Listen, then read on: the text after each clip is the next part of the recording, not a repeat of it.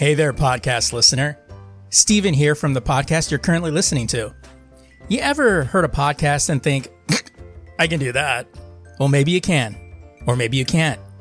Or maybe I can help you get started with it. Hosting is the most expensive cost you'll have in a podcast, and that's why Anchor by Spotify is the easiest way to make a podcast. Really, they have everything you need all in one place. Anchor has tools that allow you to record and edit your podcast right from your phone or computer. With Anchor's hosting, you can distribute your podcast to other listening platforms like Spotify, Apple Podcasts, and a whole lot more.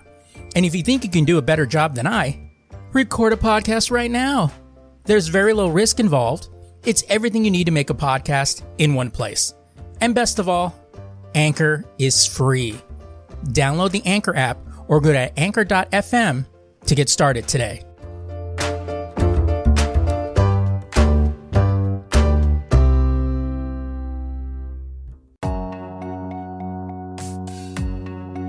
Captain Archer of the battle cruiser Enterprise.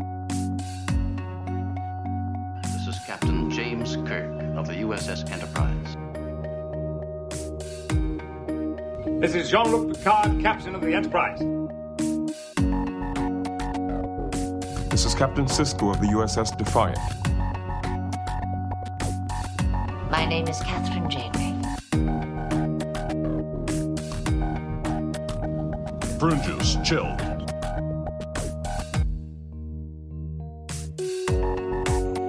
Yeah, I was seeing all this stuff online about fucking everybody all pissed off because they're using them and their pronouns. I'm like, are we really? This is where we're at? Like, just like I've had this conversation with you a few times. Like, my general consensus is all human beings deserve to be treated with love and respect until they give you a real reason not to be, which is like being a giant asshole or killing somebody, something crazy like that. What people choose to call themselves or who people choose to partner up with, I don't give a fuck. It's none of my business, bro. You know, and I feel like I'm concerned that so many people are concerned with so many other people. Like, who cares? Like, they had, even in the episode we're about to do, I thought it was done perfectly, where she was ready. She said that she preferred to be called them or they, and she was ready for a fight. You could see it. right. And then he goes, okay. Yeah. And I'm like, exactly. Because he's a real motherfucking dude. He doesn't care.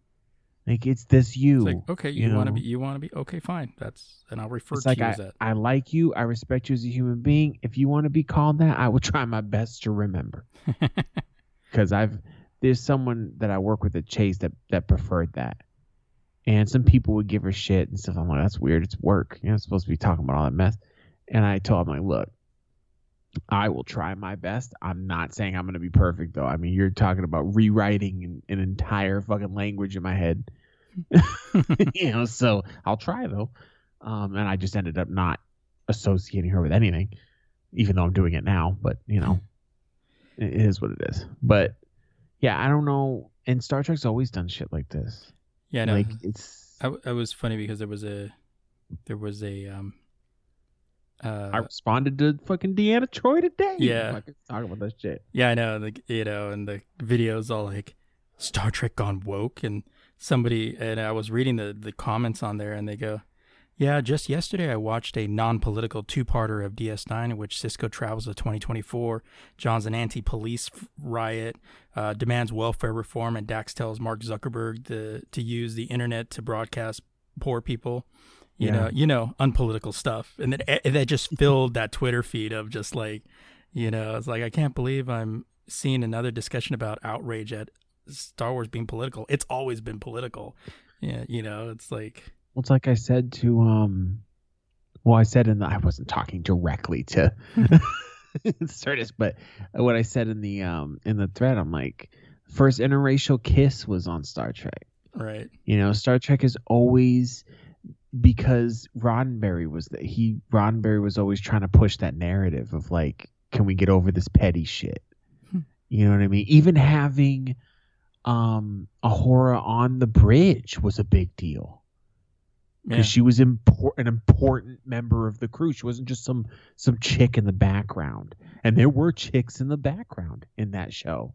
This is really weird how they used to have them little short skirt girls come in with definitely the 60s still. Right. But it wasn't fucking Ahura. Yeah, somebody showed this one here that says, Data, I decided to allow my child to choose its own sex and appearance. Yeah. Star Trek The Next Generation. And then there was that episode with Riker, and he was falling for an alien that didn't have a gender. Right. And it's fucking all of DS9 is political. Fucking fight me. That whole show. Look at Dax when she started to rekindle with an old what was it? An old with a new host of an old somebody goes here, they goes, Star Trek has been political since day one. They go go rewatch every last episode of TOS, TNG, DS9, Voyager, Enterprise, Disco, and all the movies. It's all there. And then somebody replied, that's pretty much the entire point of science fiction from day one. The best sci-fi commentary on society. It's all allegorical. Fantasy's the same way too, but it can get even more disconnected. Yeah. Because like Lord of the Rings is a whole allegory between industrialization, right, change of society, and all that stuff. But yeah, like another one that's super political is Enterprise, bro. Oh hell yeah! The politics are so layered in that show, and there's another. Well, Voyager has a lot of episodes that grapple with morality and like what you should do and shouldn't do and stuff like that. It's just people again love to be outraged, and it's like, yeah, okay, fine, this is what's currently going on, and it's the they them thing. Do I fully agree? Think it's like a thing? I don't know. Like, I mean, I just don't care. Like, I want everyone to be happy, you know. And I think, and I read something that kind of makes more sense too. They're like, no logical person is saying that they're not born with a specific gender. People are just saying they associate with a specific gender when they get older, and they can reason the fact. And like, that makes perfect sense to me. Well, that's what Adira says. She's like, I never considered myself a girl, you know. And that makes perfect sense. Because honestly, what makes us feel a gender is how our chemicals are aligned. Now, if we're accepting the fact that you're born a gender and how you feel about it isn't going to align with the biological fact, that's perfect. What's wrong with that? Yeah. Why are we arguing this? No one said they were born, oh, I was born a boy, I just look like a girl. No one said that. It doesn't make any sense. Yeah. A lot of times you always hear is like, I feel like I was a boy trapped inside a girl's body. Right. And it's like that's the first step to association. It's like they didn't associate with being, you know, who they were. But somebody here goes, somebody on Twitter said, I did it. In 2020, I watched every episode of Star Trek produced. TOS, TAS, so the animated series, TNG, nice. DS9, Voyager, Enterprise, Disco, Picard, Lower Decks, and ST. And they go, this year has been horrible, but this helped make it not so bad. And then, of course, I replied, changelings aren't real and the Dominion War didn't happen. What 359 is inside job. Well, 359 was an inside job. And as soon as I watched the episode, I knew there was going to be some rumblings about it. It's the typical motherfucking people, usual suspects, who it doesn't matter what is, they're going to hate it. They solely exist to hate on the new Star Trek. Yeah. Like, that's their whole YouTube channel. So my thing for them is, okay, so you like the original stuff. Have you ever looked at the original stuff? You know, have you ever looked at it and actually looked at it with an adult mind going, oh, they're talking about racism. They're talking about gender equality. You know, it's like they're talking about slavery, servitude, you know. There's only two. Oh, you just reminded me of Drumhead, bro. Talk about politics. It's one of two things. And this is just me theorizing. Either their experience with Star Trek is when they were a child, so all the stuff went over their head, and they refuse to look back on it, right? Which is hard for me to believe, because any true Star Trek fan is like me. They're watching that shit over again a million times. Yeah.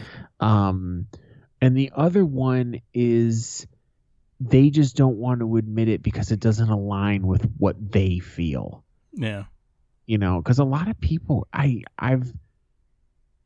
literally confused me. Like, why do you care so much about what other people are doing? And why does it trigger you so bad? Like, what? Why does everything upset these people? Like, who fucking cares, bro? Yeah. If Like you don't like it, if it bothers you that much, stop fucking watching it. There you go. Everything's done. My oldest son came out gay, right? Right. And Came out gay. Like, yeah, I got a defective one off the line here. He came out. Well, I was past warranty. What do you? He came out, and it was this big. Apple deal said to it was him. an after factory issue. But it was this big deal. He was crying. First of all, we all already knew. Let's keep it real. Right. Even But I knew. he didn't know. You know what I mean? Right, He was trying to figure that out. He's only 14, so it's got to be not only confusing, maybe a little terrifying. Yeah. You know what I He mean? doesn't know how everybody's going to react. Right. I mean, if I had you as a a dad, I wouldn't know either. Well, you know what? And there's a lot of truth in that because he came out and a lot of his friends told him, oh, your dad's from the East Coast. They're known for being bigots. I'm like, what? What are you talking about? No, he's not wrong. And I said, fuck off. I said, people where I'm from might be known not being the most sensitive people with the way they speak. I could give a flying fuck who you think is hot. It makes no difference to me. I said, I just want you to be happy. Don't worry about it. He literally thought I was going to throw him out. And then I felt insulted because I was like, fuck you. When have I ever fucking alluded to that? I'm over here gay bashing all the time. Fuck out my face. Irritating me. But I said, I am bummed out, though, because I can't talk about chicks with you if we see chicks on TV. And then William goes, I think chicks are hot. And I'm like, nice. And we high-fived. But he thinks anime girls are hot. He's going down a dark path. Oh, this is going to get weird. Yeah, and I'm like, bro, I got to buy you one of those special pillows or what? Jesus. You got to buy him one of those inflataties. He's in a hoodie phase right now, William, my youngest son. Oh, geez. He always has a hoodie on, and he always has the hood up. I'm like, oh, Jesus. You're cool, man. I'm going through that emotional phase. I need to have a hoodie on. It's like that chick I sent you from the TikTok where she has all the characters. Oh, right. She has one character that she refers to as 12-year-old Twilight me. And every time that character comes, it's the same thing. For some reason, you can't hear what they're saying. It's like subtitled, and it's always something random. And then they go, "What?" Because I'm a vampire, and she runs off. The chick's fucking hilarious. Also, she's Canadian, Of course. which makes it even more funny that she does a bunch of American accent characters. Because she's spot on with that fucking Boston chick. Spot fucking on. The alcoholism as well. Yeah. All right. Well, welcome everybody to the Away Team, a Star Trek podcast that has nothing but love for Star Trek, but aren't too caught up to not have fun with it. So fuck Adam. Yeah. I'm Steven Vargas. I'm Adam Riley. Wait, why fuck me? Because you're like, nah. Fucking intro, motherfucker. Oh man. So yeah, if you before we get into it, my official stance is if you hate Star Trek because it was progressive or whatever buzzword we're putting on it, just stop watching. Go play Call of Duty or something. Fuck off. Right? Like, I'm sick of it. Ruin my shit. Because honestly, one of my favorite TV couples is Hugh and Stamets, and that's real talk. I love those two. Those two together are like perfect. Like, it's just like, it's like a pure kind of love. Like, they fucking love each other. yeah. Bro.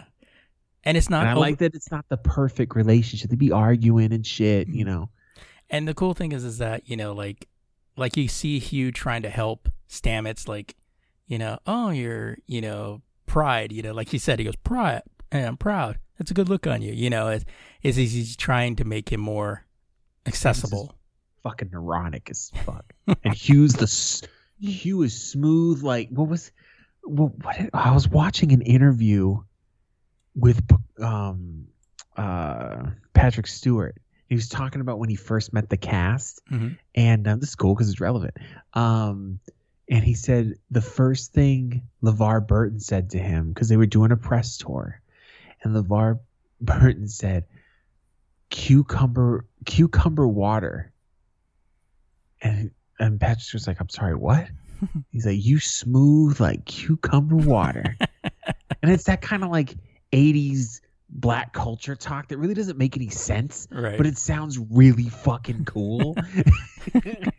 Woo-wee. That's fucking you 100%. Motherfucker be walking around, he the captain. Like, I know. Right. And it's just like the way he stands up with Giorgio and everybody else is like, I don't give a fuck. What are you gonna do? I've already been dead. What do you want? Like, he's real G, dude. I still don't understand why he's not the head doctor. It just seems like a weird thing for the writers to do. Yeah, I think they should just kill Pollard off or move her somewhere else. But it's like, why? It's almost like if they, if in TNG that Asian lady was the main character, and Crusher was the nurse. Yeah, right. It just wouldn't make any sense. I don't know. Whatever. Maybe nobody likes Pollard, so they're like, yeah, well, we keep her because maybe she's a bitch. Yeah, and there was she's like somebody's cousin and shit. It's just stay on the show. So like, but everybody deals with her, but everybody likes Hugh better. Which, I mean, how can you not? Like, he knows what's up. Smooth operator. Every time he walks in, I hear smooth operator. I'm fucking smooth with it. When he comes in, I keep thinking of that Bruno Mars song. What is it? Oh shit. Something Funktown. Oh no. Oh, Uptown Funk. Uptown Funk. Yeah. He's like, he comes in. He should be coming in with an entourage. Like, that's how he is. The moment I knew he was on a different level was when he was talking to Detmer and he just leaned up on the door frame. I said, "Oh, is this who we are?" All right, bro. I was like, "I see you, dude." Because it's just weird because usually Starfleet people are very rigid. Yeah. So it's like he kind of, because he is like, he stands up straight, like super straight, and then he just kind of, "What's up, motherfucker?" Like, what? Yeah, when he's with everybody else, it's like relaxed. You see that difference in him. But that dude has a great posture too. Like, yeah, he does. He's just like, well, let's be real, dude. I know this is gonna sound kind of bad. Gay people tend to take care of themselves at health. But let's be real, okay? Right. I'm just saying. I went to West Hollywood once, and everybody was incredibly handsome. I was like, Jesus Christ. I was like, I might turn gay. I don't leave. Then my scrubby ass walking down the street. I didn't fit in, bro. That's all I'm trying to say. They may like teddy bears. You never know. Nah, I didn't fit in because I would have punched somebody in the face. I don't like to be touched. Then it's funny. I was in West Hollywood and I saw a chick. I was like, damn, chick kind of fine, bro. I was walking with somebody. He's like, we're in West Hollywood. I'm like, I'm not going to ask her out. I'm just saying she's fine. Whatever. This is where the burn started. So we have a point of origin. Something or someone is definitely sending it. Philippa? That's weird, scientifically speaking. I'm about to do something that might get us both killed. Did you mean what you said? I want in. I can face anything.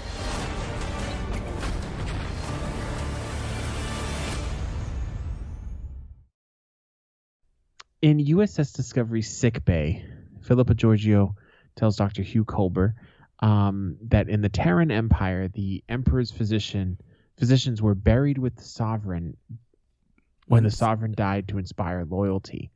Georgiou rebuffs Culber's questions about her blackouts, but he warns her that the slow onset of brain dysfunction will eventually leave her mad. He was keeping it all the way real, dude. Georgiou relents and Culber scans her in the presence of Commander Michael Burnham. Her heart rate is elevated, though Georgiou deflects and says it is caused by rage. It was funny because like Hugh took no shit from her. Yeah. Like, just like, which was pissing her off. I know. Which does disarm her because, she's she knows people fear her because she's unpredictable. Everybody's kind of like, we know you're a lot of what you say is talk, but Yeah, like you talk a lot of shit. Shut the fuck up. yeah, but it's like, like when she's like, if like what she said, she's like, if I had time, I'd poison your children. And then he gets right in her face. If I had time, I'd have children. Like, oh shit.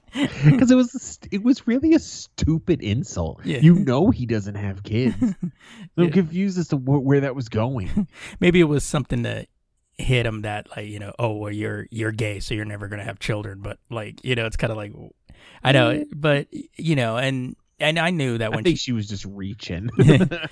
But it's just the comments that he made. He's like, yeah, he goes, it's gonna start with, oh, where did I put this? Where did I bury the last body?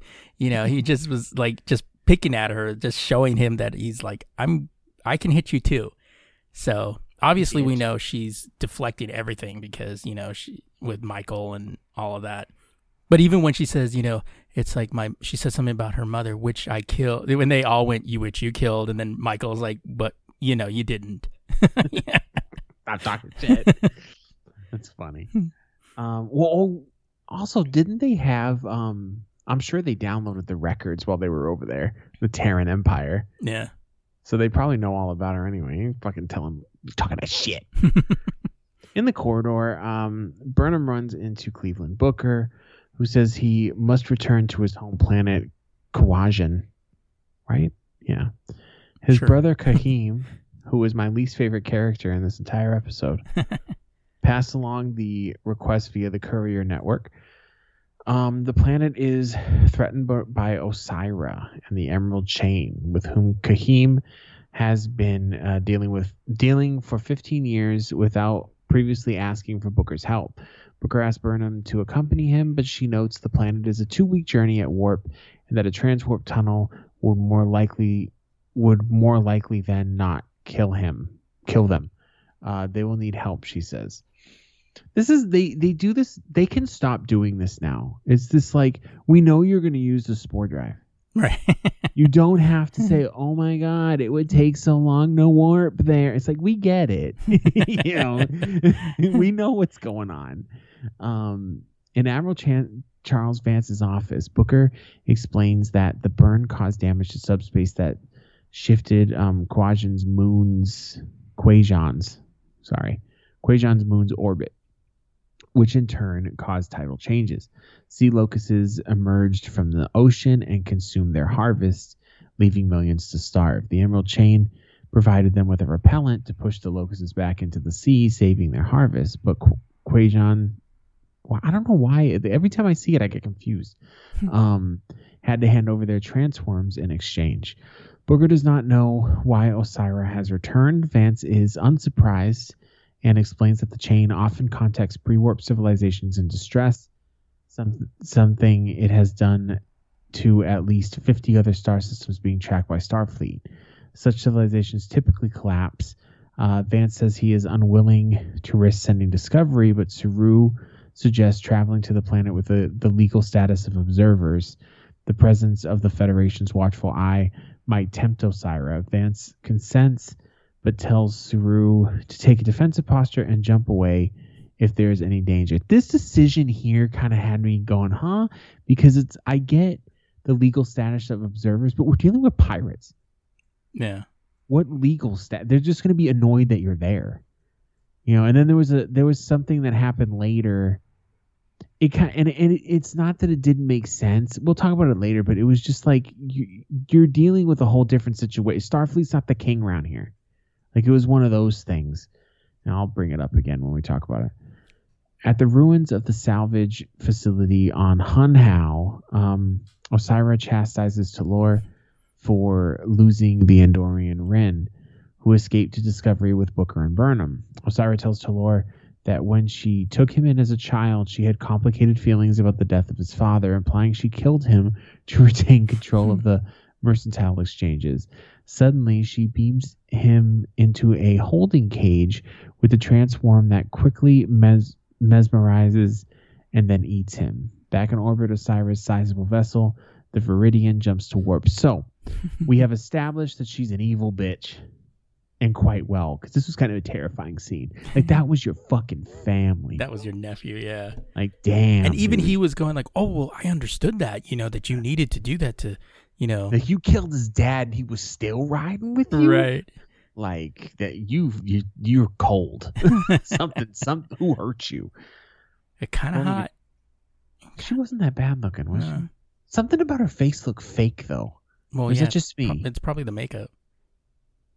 Yeah, but they only paint them green. Well, that and the fake hair and stuff like that. Yeah, maybe it's that. Because I saw her without the makeup, and I think they added something to the nose. Because I noticed it looked a little. There was a little pronunciation. You know what it looks like? It looks like mine. Like it's been broken. Mm. Maybe they just added to make her look rough or something like that. I don't know. Yeah, because I saw her without it, and I was like, and I'm looking at her nose, and I was like, her nose looks a little different in that. So they must have added something prosthetic. Yeah, it looked prosthetic. Like, I'm not saying she looks bad. I've seen Orion girls in my day, all right? And they just paint them, you know what I mean? But hers looks a little bit more, almost like what they did with the Klingons in the first season. Like, it was way more. Well, they also did that with her nephew, because I saw that guy. The guy was on Twitter, the same way. And he looked just fake. Yeah, and they showed him without it, and without the makeup, you wouldn't recognize him at all. Yeah, they need to tone that down a little bit. Just saying. Well, now they're featured, so now it's like, well, we can add stuff instead of just painting them green. You know, it's like. All I know is when I see the first Klingon, it better look right. That's all I'm saying. In a corridor, Saru and acting first off. Oh, let me say this real quick. With all this emerald chain and they're dealing, they seem to be the trade network of the area. Now I really want to know where the Ferengis are. Yeah, I know, right? For real, because it's like, what happened to them? Were these dumbasses have? Because if we're anywhere near Earth, we're not around the Orion Empire, or at least where their home planet is. So it's like, I don't know. It's just weird to me. Again, I refer to the map, which is 900 years old at this point, but whatever. In a corridor, Saru and acting first officer Sylvia Tilly discuss ship's business. Booker and Burnham are preparing for the jump to Quajon. Rin has recovered and asked to speak with Saru, and Linus has been confined to quarters until his annual shed is complete. So Linus is becoming the little comic relief joint, you know, which is cool. But yeah, he looked kind of gross, bro. Yeah. You go back to your quarters. Saru also asks about the search for his signature order, which Tilly says has been narrowed to execute, hit it, and manifest. Nobody likes manifest. I like that. It's like manifest. Nobody likes that one. And Saru notes Captain Christopher Pikes has used hit it, leaving him to mull the options. Yeah, so he's trying to find his like signature, how to say to go to warp or whatever. Which is to execute an order, but it's funny because they did the same thing in Lower Decks. Because the captain was it's adorable. Yeah, it's like, well, and honestly, they were talking about. I commented on somebody because Star Trek was talking about on Twitter, and I think proceed. It fits the character, yeah, because he's very matter of fact and analytical. So just say proceed, or just go with fuck it, fuck it. You know, I just don't see Saru as being someone who says something cool like hit it or make it so. Or something. Yeah, make it so. He's just not that cat, dude. Like he's just say proceed. You'll make it look dope. In engineering, Paul Stamets and Adira Tal brief Saru and Tilly. Remember, she said, you can say, he says, Pike said that, and he's like, well, you could put your own spin on it, like, hit it, and then he goes, well, she goes, though Stamets wants to see is like, well, hit it, and then she was like, oh, like, okay, we don't need to do that. It's a little running gag in the show, and I thought it was funny. I mean, anything that fleshes out Saru's character a little bit more. I'm down and then with, I love every time he said something, you got the reaction of the crew of like, okay. Brief Saru and Tilly on their analysis of the SB-19 data and information from the black boxes gathered by Burnham. The data show that the burn started in the Verubin Nebula, which has intense radiation and unstable electromagnetic fields. They have also discovered a deliberate audio signal coming from the center of the nebula. The signal has been distorted by magnetic interference, but when played aloud, Tilly recognizes it as the song hummed by the Barzin family aboard the USS Tikoff. Adira also reveals that Graytal used to play the tune on his cello because Senatal's parents had sung it as a lullaby when he was a boy.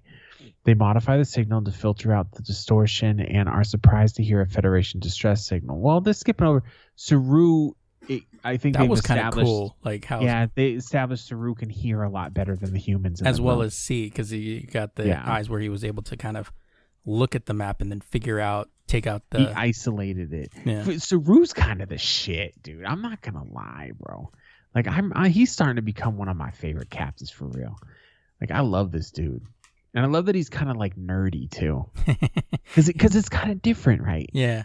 No captain has been a nerd, dude. Yeah, you have all the other captains that just have this, bravado or appeal, like, but yeah, you have Saru, who's a bit awkward, a little nerdy. Like he's not a bitch. No, but he's just a nerd. Like he's, it's like if any of us became captains, right? Fucking adjusting my glasses all the time. Oh shit, look at that. But I still get bitches though. So whatever. Adira will write an algorithm to determine whether it includes an encoded message. It will only take a few hours because, quote, she's pretty fast. Stamets notes before Saru and Tilly leave. Once alone, Adira asks Stamets to. This is the big scene, by the way. Adira asks Stamets to instead use the pronouns they and them, as they have never felt like a she or a her. Adira reveals they have never told anyone that except for Gray. So the funny thing about this scene too is if you really bothered you about the whole they them thing, she's also a Trill, or not a Trill, but she has a symbiote in her, so she is multiple people. Yeah, that was another thing. That was something my brother brought up, because I was like, okay, well, the way they handle that is like she never felt like a she or her. Because and then I saw someone say that, and then he said that too. Like he goes, well, she's multiple people, and given that she's human, she's not used to. Right. The different personalities in her head. Because I saw someone comment, because someone said that, well, I mean, she is multiple people. And then someone commented, yeah, but no other Trill did that. It's like, because she's not a fucking Trill. Yeah, she's human. Are you paying attention? She's human. Like, no one, she's having different reactions. Like, fuck off. Well, like you hear later on how she says how she wakes up. She wakes up feeling like different people. Well, I'm going to be real. It makes... If you really think about it, and I'm not reaching here, the way they haven't spelled it out for dumb people, but the way they've done it is that, so she's the first human that's got a symbiote, right? Mm-hmm. The Trill for thousands of years have existed with this, I will 100% accept this symbiote.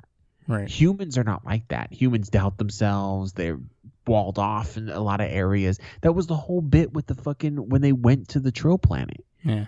That was the reason. Like she wouldn't communicate with herself, so she couldn't communicate with the fucking Trill. If I can figure out this complex emotional shit, I'm pretty sure these dumb motherfuckers can figure it out. I think you're reaching a little bit. Nah, fuck all that, bro. I figured it all the way out. You can kiss my ass with that shit. I'm out here. So from now on, I almost said this chick. Tal don't want to be called a gender since they are them. Right. That's the thing. Dressed in civilian clothes, Burnham and Booker head to the bridge. Booker reveals that Kahim is not his biological brother, but that they use the term because it is something we said we felt. Yeah, because he's like Mexican and shit. So the actor is. I think. The actor, not Tris, it was a guy. He seemed more Spanish than Mexican. I'm being forcefully ignorant for the joke. Racist bastard. They drifted apart after Kahim began hunting transworms for the chain. Burnham asks if Which keep in mind that for most people, if you're trying to remember the transworms, aside from eating that Talor, it was the one he saved in the first episode. Yeah, so like, and in the first episode too, Book said that his family is a bunch of thieves and criminals. So it sounds like, and we get more into it later, but it sounds like they sold their soul for this, for this chain and shit, which seems like what a lot of people are doing because they don't really have many options. So it's a very complex and layered situation, much like most of Star Trek shit. They drifted apart. Blah, blah, blah, blah, blah, blah. Burnham asks if he can fix their relationship, but he says the starving Kwejian is his priority. Booker says he regrets that she will not see Kwejian at its prior height of beauty. They really make this planet out to be the most gorgeous fucking planet in the damn galaxy. Yeah. On the bridge, Joan because I'm just not good enough. Just say because that's usually how they call her on the show. Yeah. Notes that Detmer has modified the Helm Station's interface from the programmable matter version from the Starfleet upgrade. Detmer says she needs a failsafe. Yeah, she got like really defensive about it, but then I'm sitting there like, look, if that's how she wants the console to be, let her change the like, why is everyone up her ass? Well, it's because she's not trusting herself, and I think everybody knows it. Then it's just like she needs to trust herself, and I don't know. The way I saw it was she didn't like that newfangled 32nd century shit. That's what it looked like, and I would have been like, I want my buttons back. Fuck this. Do we need all this? Hell yeah, we do. Would be me in the background, like, hell yeah, we do. With Discovery ready to jump, Saru ordered. Oh, hold on, I gotta wipe my eyes out. So there's only one thing I'm allergic to on this planet, and that's pine. So my wife bought a tree. Because fuck me. I like the fact that you're like, I'm allergic to one thing, pine. So my wife went out and bought a Christmas tree. Like that was No, I've told her if you want a real Christmas tree, it's fine. It's not a bad allergy. I just need to take an allergy pill and I'll be fine. I just haven't swung by the store and gotten it yet. With Discovery ready to jump, Saru orders the crew to execute. Which was weird.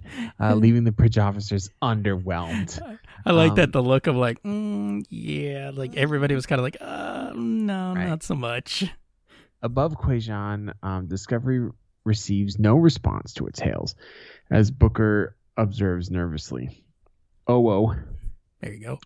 Thank you. Reports that a cruiser-class ship will arrive in 30 minutes, and Booker says it is likely Osira aboard the Viridian. Saru sends Booker and Burnham to the surface, instructing Burnham to figure out if Discovery can be of service, but to return to the ship at the first sign of trouble. Like, we're going to trust her at this point? Like, like if there's trouble, you just get back here. Get back here. I for real don't trust her, and I'm not even on the ship. In sickbay, I would have liked Saru. I would have liked Saru to go, Mr. Booker, I have no control over you, no matter how much I want to. I would want him to say, look, at this point, Booker, I trust you more than this chick. So I'm gonna tell you what I need. And she's just standing there, okay. Fucker. She does that look of when she's like, yeah. The tail tilt. In sickbay, Giorgio complains about having to dress in a tight white outfit that makes her look like a human spermatozoa. Yeah. Yeah. But Dr. Pollard explains it is made of a hyperconductive material that interacts with electromagnetic gel for extensive blah, blah, blah, blah, Star Trek babble. Technobabble, yeah. Although the technobabble makes a lot more sense now that we're in 2020. Right. Like, that actually legit makes sense. Pollard anesthesiazes Giorgio and begins the scan. I like this bit where she's like, I need you to count back. She's like, I don't care what you... She just passes out. Not to mention, when they put her in that weird outfit, you realize how small she is. Oh my God, I know. You're just She's a really just slight human being. You know, and you're kind of like, damn, all that fucking sass It's like, it's amazing to me Well- because she makes her attitude. She makes herself look bigger. Yeah. And I'm talking about the actors, not just in this show, Oh, but yeah. even in a lot of the martial art movies that she was in. I was just She watching Super Cop the other day, rewatching Yeah. that one. I was like, God, she was such a badass. She just looks like a badass. You think she's 6'5". In a room with a piano, Adira plays the cello as Stamets enters. They explain the skill came with the Tal Trill symbiote. They also reveal that they can still feel the manifestation of Gray, but that he has stopped talking to them. Stamets speculates that Gray needs space, and Adira says the symbiote's memories from past lives often leave her confused. Stamets says the algorithm will take hours to finish, and he plays the piano as Adira falls on the cello. So this was a nice scene, but tell me if you felt the same way. I felt like it was just oddly placed. Like it didn't fit. Like it could have fit in like earlier, like a little bit earlier, Yeah. because now you're starting to get into like Because now we're going to be in Saru's ready room. There's some high action shit going on, and then it was just all of a sudden there was just like it had to have been a minute of them just bonding, which is fine, but it just seems like it was just in a weird place. I don't know. It kind of threw me off, to be honest. It did kind of off the pacing a little bit. Yeah. Get it together. Who directed this? Jonathan Frakes. Damn it! It was perfectly done. I apologize. Couldn't have been done better. It was Citizen Kane level brilliance. Like the scene itself was fine. It just, I don't know. I thought the scene itself was good, but it didn't ruin anything. I was No. just kind of like, oh, that's kind of odd. like it could have happened just before we saw with Giorgio, Right. because they would get that, and then we get like the build with Giorgio, and then we get the ready room. Right. So, Steve, get in and direct a couple episodes, bro. Come on. This one I was surprised with Tilly's like attitude. That was another thing that threw me off because it's too quick. Like she's badass all of a sudden. Come on now. In Saru's ready room, Rin bursts in angrily, demanding an audience, but Tilly confidently castigates these words that no one uses him. She basically says, no, not until you show the respect that the rank deserves. But she said it was not her. Like, I was just like, what? You don't talk like that. Like, who fucking took the badass pills this morning? Well, I think in a little bit she is gaining more confidence, which is what she's suffering from. But she gains, but what you figure out is that later is like it's all when she's on the bridge during like in this instance, it's just like somebody coming through the door. But when on the bridge, she's a little like she's starting to gain confidence, but she's a little like maybe we could do this. Yeah, I think it's because she's with her crewmates. I think she don't give a fuck about this damn Endorian motherfucker coming in because he's not in the crew, right? And he coming in big and shit. Yeah, you know, so that makes sense. Because he did come in like a fucking asshole, dude. Oh, by the way, the guy that plays Ren is Tilly's real life husband. Oh, for real? No For wonder real. she fucking checked his fuck ass. That wasn't even in the script, bro. Yeah, he was supposedly he in an interview he said he's been a lifelong Star Trek fan since he was a kid, and that his mom got him into it, and they would watch Star Trek together. So because this was like a dream come true for him, and he said, I like when it's a big fan that gets a role and shit. Yeah. You know what I mean? Gives me hope. No, I'm just kidding. when I get in there, I'll get you in there. I'll get you as a thank bridge you, officer. I appreciate it. Just in the background, bro. Yeah. leaning up against like the engineering console. You know, it's like I'm in the background of a few scenes, and I'm always Riker leaning on something. Every single time. The still irritated Rin thanks them for healing him, but says the Federation assistance always comes with strings. I thought it was funny because right after he said that, Tilly's like, no, it doesn't. Yeah. I'm like, fucking bitch. But it's funny later he mentioned something else and she's like, that's not a thing. Yeah, it's some boogeyman shit going on. He asked to beam down to Quajan with Booker, and Saru says he can if the Quajan accept him, but warns that Osira will arrive in 15 minutes and most likely would recapture him. Just then, Booker and Burnham enter Quajan's defended area, and Discovery loses track of their signal. In a forested area on the planet, Burnham notes that her tricorder readings are scrambled, and Booker welcomes her to Sanctuary. Around them float the blue sea locusts. Booker notes that their presence so far inland means the planet has not received any repellent for weeks. Book uses his empathic, I almost said empathetic, empathic abilities to part the locusts so they can pass, telling Burnham that he cannot force them aside and instead can only ask.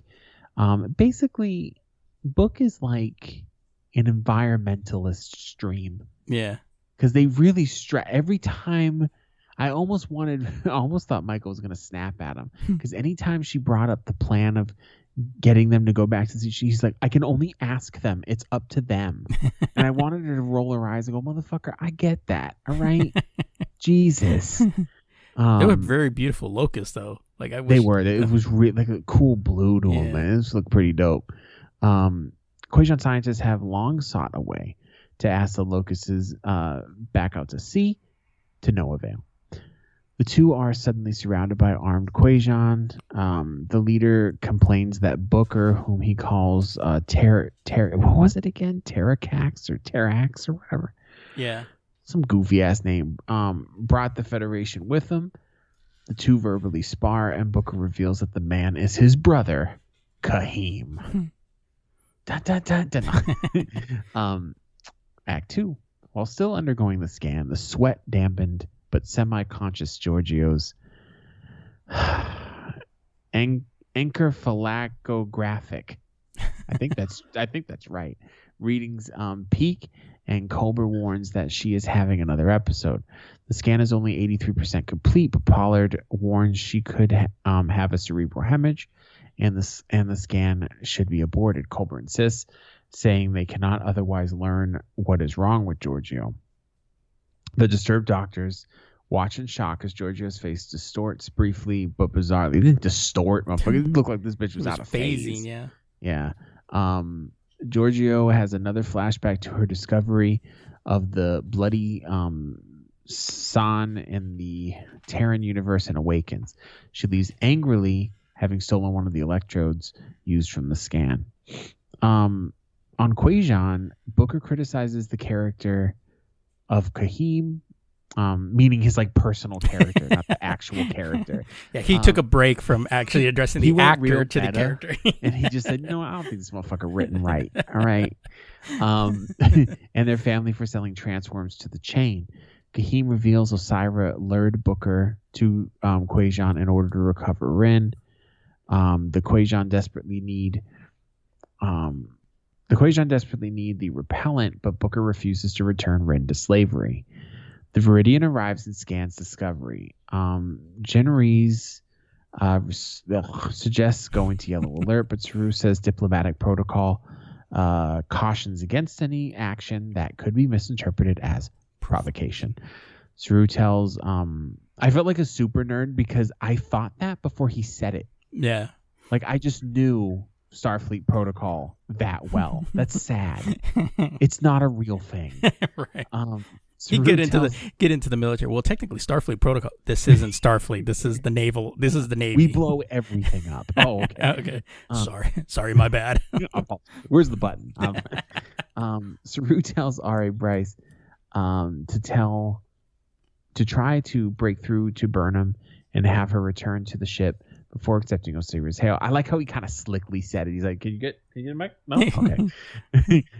Saru says Discovery is in observational presence there at the request of the Quajon. Osira says they are harboring a wanted criminal, Rin, though Saru says he is unaware of Rin being wanted by any authority recognized by the Federation. Unbowed, Osira tells Saru to send Rin to her ship, but Saru resists. On the planet, Booker and Kahim nearly come to blows over giving up Rin. Yeah, there's a lot of brother versus brother shit going on with those two. Saru questions how Osira can claim to hold Rin in slavery when Orions were once enslaved themselves. I was like, ooh, that's like burn. That was the reaction that she gave. visibly pissed her off too. Yeah. She got real defensive. She responds that her ancestors knew that power is virtue and that there is no nobility in suffering. Just based on some flowery bullshit that made no sense. Saru was right. Deep burns, motherfucker. Deep burns. I wanted someone on the bridge to go, oh, It'd be the dudes from Transporter Room 3 came out there and go, oh shit. Sideways caps. That if he does not give up Rin in 5 minutes, she will destroy the planet's surface. Saru orders Tilly to bring Rin to the bridge. As he drinks Quajan whiskey, Gaheen talks to a holographic projection of Osira, who notes that the sanctuary has a strong defense system. He insists he brought Booker to the planet as Osira wanted, but she says she needs to capture Booker and burn him to leverage. He refuses to turn off the defense system and hands them over. So Osira instead threatens to allow the locusts. Is it locusts or locusts? I think it's just locusts. I think it's just locusts. Yeah, allow the locusts to locusts. eat locusts. It just didn't sound right. I was like, nah. To eat Quajan's harvest, noting he has a young son who would start typical bad guy bullshit. Yeah. You know. When he does not give in, the Viridian opens fire on the planet, threatening to burn 10 hectares of forest, a lot, for every minute he delays. With the defense system holding for now, Booker and Burnham flee. First of all, I'm going to tell you like this. Osira is terrifying. Because she don't give a fuck, dude. Kind of in a hot way. I don't know. I don't know how hot she is. This chick is ultra evil. Ugh. Sorry. Been sitting the same way for like an hour. Thought you'd be standing. I don't know why. Steve has an issue that I have a standing desk. Anytime it casually comes up in conversation, I can hear the smugness. The ugh. I'm like, okay. Jealousy is not a good color on you. All right. On Discovery. I'm about to press that button. Fucking stand up, bitch ass. On Discovery, the crew questions why Osira wants Rin badly enough to carpet bomb Quajan. They make it sound like that fucking the crew was real snotty about it. Like, damn, it's like that. But it wasn't like, damn, the fuck you do? You fuck her husband or something? Jesus, man. But he refuses to say. Saru orders weapons brought online, saying they must prevent Osira from committing atrocities. So Saru is like incredibly by the book, and part of me is like, you act in the fool because no one follows these rules anymore. But then I kind of get it from a character point of view, right? Yeah. Because he stands for the ideals of the Federation. Right. The rules are what govern them. Because right. he's even said that before, even like it early on when Giorgio was came into that little bar and was starting to beat him. He's like, no, we have the rules that we have to follow. Even though the rules don't apply, we still have the rules that govern us. So yeah, because it keeps everybody honest and shit. So I said in the beginning of the episode I was going to call some out. This was what I was going to call out, but I'm kind of, as I'm reading it, I'm like, nah, I get it, because Saru isn't a bitch. Like he's not gonna go down to her level, right, and act a fool. I just don't want anyone to get hurt. At a corridor computer terminal, Giorgio hacks into the electrode, but is distracted when Discovery goes to red alert. Concerned about Burnham, she is intercepted by two guards and Culber, who reveals he knows she was going to help Burnham, but that her condition makes her a liability. She tells Culber the scan shows she's dying, but he says her situation is not that cut and dry. So he knows what's going on, but we don't. Yeah. What I liked is that when he showed up with security with him. Like, he showed up with some heat, bro. I was like, oh shit. He's like, damn. He's like, I ain't fucking with this bitch. He's like, I know how she is. And what's funny is that the way he responded is like, it doesn't take a scientist to know that you're going down there to help Michael, but right. that she almost got killed last time with you. He was like, he went to security and he was like, listen, I've been talking shit to this chick all day. I think I've got to the limit, and I'm not trying to get fucked up out here. So I need two of your most expendable guys, because in case she goes rogue, I need some red shirts. Red shirts. On the surface, Burnham and Booker run through the forest as weapons fire begins to penetrate the sanctuary's defense systems. This is kind of an intense scene because they're running, shit's just blowing up. I was like, oh shit. Though they are still unable to contact Discovery. Reese cannot determine if the Viridian shields have any weaknesses, but Rin volunteers to show them, citing his experience on salvage duty. Nilsson warns that Discovery attacking Osira will draw retribution from the chain against the whole Federation. Oh, this was the part that I thought was dumb. However, Tilly suggests firing on her from a non-Federation ship, Booker's ship, piloted by a Starfleet pilot who will be disciplined severely for disobeying orders and for going rogue. Detmer shares a knowing look with Saru. Now, the scene was dope. All what I'm going to say happens was fucking fire, and I'm happy that it was there. But that logic of, oh, well, legally we're in the right. You're dealing with pirates. It doesn't matter. Yeah, like, but again, they have the ship. But again, they have orders, and they need. I know that, but I get that they're doing that so Vance doesn't yell at them, but they're making it sound like, oh, she can't get us because we found this loophole. That's what they were kind of presenting it as. Well, using a way of like, using it as a legal loophole, but because at least on their side they were like, well, they took off and went and did that, even though everybody would know, but it's like some type of leverage. I'm just saying, Osira's not going to take him to Judge Judy, bruh. That's all I'm saying. But I guess that's really the only choice they had anyway. So, it was better than just Discovery turning on all the cannons. I kind of wanted them to, though. I want to see what them upgrades look like. I think they're saving that for like later on. Big ass battle. Well, I mean, they had the detachable nacelles, so they would have been able to maneuver a lot better. Stop it. The detachable nacelles are actually weaponized. It's like the what was that fucking ship in the Voyager episode? The Prometheus or something, and it could split into 3 ships or 3 ships.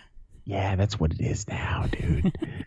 Detmer and Rin leave the shuttle bay in Booker's ship. He directs her to fire where the Viridian's gunwale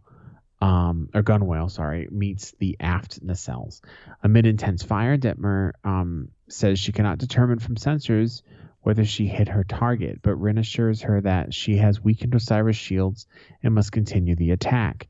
Rin is alarmed when Grudge jumps into his lap, but Detmer reassures him the cat is harmless. Yeah, he was not having that cat. I know, he's like, what the hell is this? He's like, it's a cat. What, it was like a pet? And then after it goes, you see how like tight he clutched the cat? Like, yeah. From the surface, the Viridian is close enough that Booker can identify his ship attacking with the naked eye. That was fun. Is that my ship? They are surrounded. Was it like the third time they've used his ship? Yeah, like does he not have a lock on it? I know. It's like, taking his shit. Hit the alarm. Oh no! Remember, it says while it's in the shuttle bay, it will remain unlocked or something. Saru said because they were keeping the dilithium on it. Oh, right. But I would assume the dilithium was already moved off of it at the base. But whatever, I can't make assumptions. I don't know what the fuck happened. But those detachable nacelles. They store them in the detachable nacelles. Listen, Steve and I are vibing on the fact that the detachable nacelles are stupid. They have no functional even when they jump, do you notice the nacelles attached back to the ship? Right, so why are they it's just stupid. It's just dumb. It's the same thing with fucking Voyager when it could move its nacelles. And then they tried to retcon that and go, oh, it was because of that one obscure episode where they said that warping at max warp was bad for subspace. Right. And that's why I'm like, shut the fuck up. That's not why you put it there because it looked cool. Fuck out of here. The thing is, if you're gonna do shit just because it looks cool, don't mention it. Right. Like, just shut up. But they had to explain it in these detachable nacelles. Oh, and the nacelles attached because of the reprogrammable map. So now it's a thing now. Now I have to wonder why. Why was that It improves maneuverability. Why? Proves this dick. Get the fuck out of here. Can they warp up now? They don't have to turn the ship? Yeah, they don't have to turn the ship at all. Out my face, dude. Oh, anyway. They're surrounded by Kahim's guards, but all are knocked to the ground by a nearby explosion, and Booker and Burnham fight them off. Booker's ship's shields are down to 10%, prompting Rin to suggest retreat.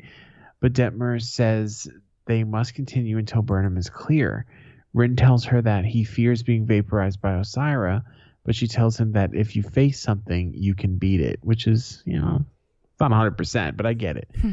Detmer switches to full manual mode. Motherfuckers remind me of Riker when the joystick came up. And I thought it was a little ironic that it was like Riker directing this one, so they give. Yeah, but I'm like, you put this in here. What was funny though, because I mentioned this to Adam, I was like, so Riker had the joystick. She has Switch weak Joy-Cons. Yeah, it was very modern. I liked it. It wasn't a flight stick. It was actually kind of dope looking. On the planet, Kahim attacks Booker because this is a thing. Who says he must have known all along that Osira would consider kidnapping him for leverage. He gives a weapon to Kahim and dares him to hand him over. Honestly, the whole Warring Brothers thing is like a side arc that no one gives a fuck about. It's there just to explain that Book can't just show up and fix things. Right. It's just added tension. It works, but it was annoying too. It was annoying because the character himself was annoying me. Like, stop being a dumbass, Act 4. Keem is unable to betray his brother. Surprise, surprise. They watch from the surface as Detmer continues aggressive. You'd think I didn't like this show. Continues aggressively attacking the Viridian. Even though I was jumping up and down on my seat, especially when fucking Detmer was flying that ship, man. I was like, oh shit, we'll fucking some Star Wars shit. We'll fucking with the This is how I learned. It is like, I'm with you. Good, because I think I'm about to do something that's going to get us both killed. Rin tells her how to target the weapon system generator. Significantly damage the Viridian stands down. Osira promises retaliation for their actions and warps away. She doesn't in kind of like you will get the full force of the chain. And Saru, I'll get you, my pretty, and your little dog too. And Saru looked concerned. He wasn't like, hey, fuck you, bitch. Yeah, he looked concerned. On the surface. What I like though is, when her ship was damaged, she contacts Saru, and then Saru's like, your ship looks like it's taken damage. Would you like us to assist? Like, that's some typical Starfleet shit. Yeah. Well, they did that in the Kelvin movie, remember? Yeah, the 2009 one, yeah. And as soon as dude was like, I'd rather die, you got it. Yeah. Like, I was like, that was funny. Was like, I'd rather die. Okay. No problem. What the fuck was I, bro? Like,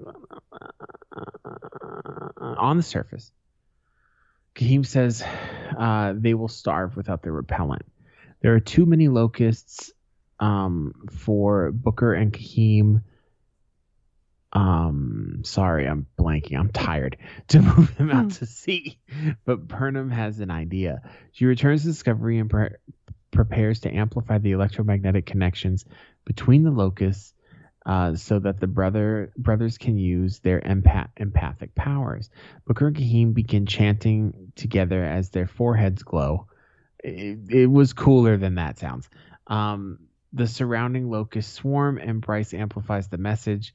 The locusts begin moving back out to sea, saving the Kojan harvest and preventing mass starvation. This is some Star Trek shit, bro. Like, through and through. They came up with some wacky fucking plan that I never would have thought of in a million years and solved some shit. I dug it. In the mess hall, Detmer gushes about her piloting adventures to Oo, Nilsson, Reyes, and Bryce. Rin sits alone nearby where Tilly joins him. He warns that Osira will return with a vengeance and says he was raised to believe that the Federation was deceitful. He also warns that Osira wants him so bad because he knows a secret that Osira and the Chain are running out of dilithium. Dun, dun, dun. Dun, dun, dun. Booker, Burnham, Kahim, and Kahim's son Leto. Oh yeah, walk past Linus. I forgot about that kid. Walks past Linus in the corridor, much to Leto's delight. Booker says that Quajan is still his home, but that he can make a difference for many planets aboard Discovery. Burnham takes Leto away with a promise to go peel skin off of Linus's face. It was a cute little moment. Like, you could peel up me. Kahim Kid's like, says, oh yeah. yeah, down. Kahim says the name Book sounds odd, though Booker promises that there is a story behind it that he might share the next time they meet, leaving a little breadcrumb for us, hopefully sooner than in another 15 years. Booker tells Kahim he held things together and saved Quajan, and they touched foreheads before parting. The way that's written sounds kind of like weird, but they did like a little, you know how Star Trek always has like a weird goodbye, or something from an alien. They did a funky handshake. In engineering, Culber finds Stamets and a sleeping Adira burning the midnight oil. They have nothing to do until the logarithm finishes, and Culber urges Stamets to let Adira sleep as they talk softly. Stamets tells Culber that the manifestation of Grey has stopped speaking to Adira, but that their work remains excellent. Adira reveals they are awake and tired, leaves. Culber amusingly notes that Stamets feels pride. I'm going to be real, and I respect that whoever wrote this is using the pronouns that the character wants. It confuses me. Like, I'm like, who? Because I keep thinking there's multiple people there. I think this is the most hardest thing for people to adjust to. Like, I'm not like pissed off about it. It just doesn't, like, there's something in my head that thinks I'm saying things incorrectly. But, nowadays that makes me an asshole. So I don't know.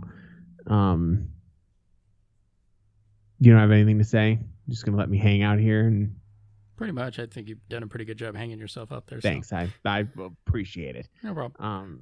Burnham and Booker prepare to repair his ship, which was hit by 8 photon torpedoes during the battle. She asks if he wants. I like how he says it looks like it's been hit by a dozen photon torpedoes. Well, it's actually been 8. Yeah. And he met it when he said he understood their mission. Booker replies that Discovery saved them from a century-long problem and that he wants to similarly, help more worlds. She says he will have to clarify his intentions with Saru and says she liked seeing Quajan. Booker replies that he likes being there with her. Very sweet moment. For some reason, there's no fucking special notes for this episode. I guess it was perfect because Frank's directed it. So yeah, there's nothing to really say about it other than whatever the fuck we want to say. Yeah, I thought it was actually a pretty solid episode. I really kind of enjoyed, they're kind of giving, Book a little direction. However, I've been hearing people online and I kind of thinking about it. I'm like, yeah, they kind of are. People go with the progress Book is making. There kind of seems like they're setting him up to die at the end of the season. And then I kind of felt that too. Yeah, I was like, because there's always that guy that, in military movies, the one that has, oh yeah, when I get out of here, I'm going to marry my girl. We're going to have kids. We're going to live with this. It's like, oh yeah, he's going to die. Well, because he's a problem to the main story if you really think about it, because he's a reason that Michael would want to leave the ship. Mm. So, and since he just has a history of bad relationships, why not add that to it, right? Right. So to clean up the fucking loose thread, they'll just kill him off.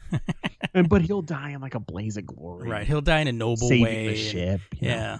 Which is fine. He'll be remembered by Starfleet. He'll get his own ship class named after him. Right. USS Book. The USS. It's like, I'm captain of the USS Book, and you got to say it that way. Like you got to say it that way. You can't say I'm captain of the USS Book. It's like, no, you got to say Book. I mean, he could not die, but I wouldn't be surprised if he did. That's kind of where I'm at. Yeah. So because he also doesn't, as much as I like the character, he doesn't fit. He's the odd man out. Like, he fit in this episode because it was about his home planet. But he's always like, he's either not there or he's just following Michael around. Well, I think it's to visually represent the divide she had. But right, after the last episode, it seemed like she's already kind of settled up with that. And then bringing Book on board is like kind of like, ooh, cool, I get to have best of both worlds. But you won't. Yeah. He'll die saving her, and it'll be her stupid decision that they went, because she, just went against the rules or whatever, did her own thing, causing this. So it's going to be another marital complex that she's going to keep with her. I think Michael's going to kill him.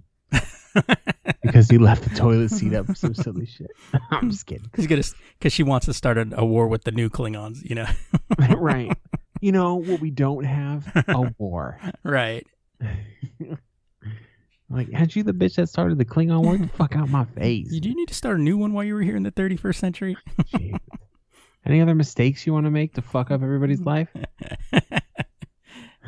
That was funny. She starts another war, and that's where the whole crew goes, "Oh, Michael," Here she goes again. Oh, fuck. What's funny is, like, if you really think about it, and I like the character, but she really hasn't grown in a positive way at all. If you really think about it, like, she's grown. Yeah, but not to the extent that everybody else has. Exactly. Like, everyone else is like, yay team, yada, yada, yada. But I think it fits the character because she's so fucking melodramatic about everything. Like, she needs to just be how she was attitude-wise in the beginning, where it's like duty and the task at hand. Somewhere down the line, she got really fucking mopey about everything. And now she's a damn mess. Because that's what happens. So, I don't know, man. Like, I hope this whole book thing, like, I think they're trying to have her having a boyfriend will mellow her out. But I think now she's too mellowed out. It's like she went too far in the one direction. Well, it's funny. Like, there was that scene when, where Book fought his brother. And, Michael was holding that rifle at him, and then he's like, "No," and then Book tries to take it from her, and she gives him that look of like, "Motherfucker, I'm from the streets. Like, I need this." Like, she like she was ready to go down that path. I don't trust her. I always think, like, in that situation, I was watching that, and I saw that little moment. I go, "She's about to shoot this motherfucker." Immediately thought that. Well, she's a ride or die. She's a ride or die. It's like she's ride or die, ride or fuck up, bro. Make everything worse. She get out, pop. Now I get, in Michael's defense, she's been through some shit, right? I get it, and she wasn't the only one who came out unscathed. Giorgio's a mess, right? Detmer's got PTSD. Hugh and Stamets were fucking on the rocks for a while when motherfucker died and came back as a blank slate. Coming to the Future really set that shit right, didn't it? Yeah, that's right. Adira's a mess too. Yeah, she's trying to figure out her pronouns and shit. And then Saru, that's a pimp, motherfucker. There's nothing wrong with Saru. But what I like though is that he learned from the mistakes of the last week's episode. This time he went to Starfleet and said, "Hey, we got a problem." You know. But see, that's what pisses me off. That's not pissed me off, but when I saw when Michael went on that rogue mission or whatever, I was just disappointed. I'm like, did you not learn? Like, you just made everyone. And then her answer to Tilly was, "I had to go." It's like, you selfish bitch. Like, you had all these people for the last 2 seasons have existed solely for you. Like, they pushed along, they follow you along, they help you, they support you, and you basically spit in their face because my boyfriend needs help. Like, she was that chick, dude. Right. And I'm like, aren't you smarter than this? Aren't you supposed to be some kind of like top flight fucking... I was a security Craig. Security Craig. But it's just like, fucking Jesus. Like, I don't know. If there's one criticism that's not a joke, they need to pick a direction with her. Yeah. I feel like she's a little all over the place right now. And maybe that's the direction, but I mean, it's just... Maybe it's giving her kind of all over the place to kind of, because you kind of need that 1 year where you kind of fuck off and then you get your shit together. Like, maybe I feel that's where maybe he's going, maybe Booker somehow, because of him joining Starfleet, getting into their mission, it's going to reinforce her that this is the right choice and then get her shit together. That makes sense. So, the motivating factor. I think it's just like, I don't know. I don't know what it is. Like, it's not ruining episodes for me. It's not something that's pissing me off. I'm just kind of like, can we get with the program here? We don't have time for your self-growth bullshit. Right? The only thing that fucks this up for me is the pronouns. Right. As soon as I heard that fucking sentence about the pronouns, I lost my mind. Because, Star Trek and getting woke, it's like... Right. Star Trek has always been a hyper-conservative and Christian television show. I seem to remember in TNG, it was the first and only television show I had ever seen that blatantly said religion was silly. Yeah. And I was like, wow, that's on TV. And no one even noticed. Yeah. I think people don't listen to Picard when he speaks. I think that's the problem. I saw a clip before we close this out. I saw a clip the other day, and it's just a brief clip from TNG. And it was when Data was giving like a briefing of something that happened on a planet. And he said, oh, yeah, they did a coup. And then he explained what a coup was. And he said it's from the obscure French language. And then Picard got offended and was like, for centuries on Earth, the French language meant civilization. And then Data was like, and I mean, I guess, but blah, blah. And then Riker told him to just let it go. But the reaction on everyone's face had me fucking rolling, dude. As soon as he said something ill about the French language, fucking Deanna was like, I thought this shit was funny. Especially with such an Englishman fucking being upset about it. Yeah, I know. The most English French guy I've ever seen, That's right. Except Momo. Momo. You know what, though? In the little time he spoke French, Like, he sounded like he was straight out from fucking Paris, dude. Momo? Momo. It's still like that. That was so sad, dude. A moment, number one. It's like, oh, shit. Momo? Like, there was... that scene, honestly, was... If you really pay attention to the subtlety, when he turns back and sees his mom disappeared, you see everything in a split second, where he realized she wasn't there, and then there's this, like, deep sadness. Yeah. And I'm like, oh, man, he's such a good actor. I'm so sad. Thanks for tuning in. If you would like to make an impact on the world, you can donate to our program. Just head over to thelazygeeks.com. Click the donate button. And if you can't help us out monetarily, go ahead and drop us a review. Share the show with people you like, people you don't, people you kind of like, maybe their lives will be impacted by this. So I'll let them know. We don't give a shit. So... Sure. You can check out the show. You can check out all our fucking shows on the Lazy Geeks Network by either going to the website or just typing in the Lazy Geeks on your podcast app. And if you have comments, questions, have thoughts on the detachable nacelles, go ahead and hit us up on social media, Facebook, Twitter, or Instagram, all under @thelazygeeks, or email us, old school, the mailbag @thelazygeeks.com. So that is it for us this week. So until next time, I'm Stephen Vargas. I'm Adam Riley. 2 to beam up.